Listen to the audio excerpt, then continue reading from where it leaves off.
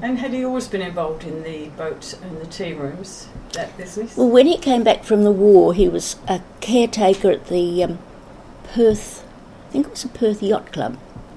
Then they took on the boat sheds when they were married. And he had these boats, and he used to have them on the slip for all the people around who had these big launches. And we also had morning and afternoon teas, which was a cup of tea and a piece of Mills and Ware's fruitcake. That was all that there was. Nothing fancy like they have now. We'll talk about the tea rooms later, but with the boats, was it more than the slipway? Did he rent out boats? No, he didn't rent them out. No, he didn't. But my mother used to row a lot, and she saved quite a few lives by going out and collecting young people who couldn't, row, and they thought they could.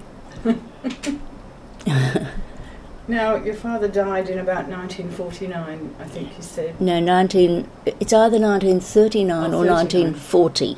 I'm not exactly sure of that, right. But I know I was 9, so... Mm. And what was the circumstances of his death? He had a heart attack. Mm. And your mum, what was her name?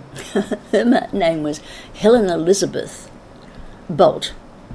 That was her name before she was married. B-O-L-T? Yes, Bolt.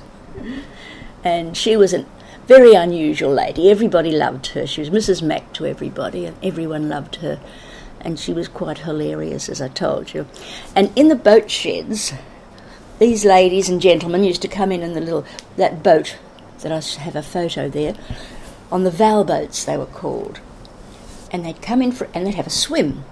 So they'd take their teeth out, and my mother would have paper bags, and she would write their name, thank you, pop the teeth in the little bag, and off they'd go.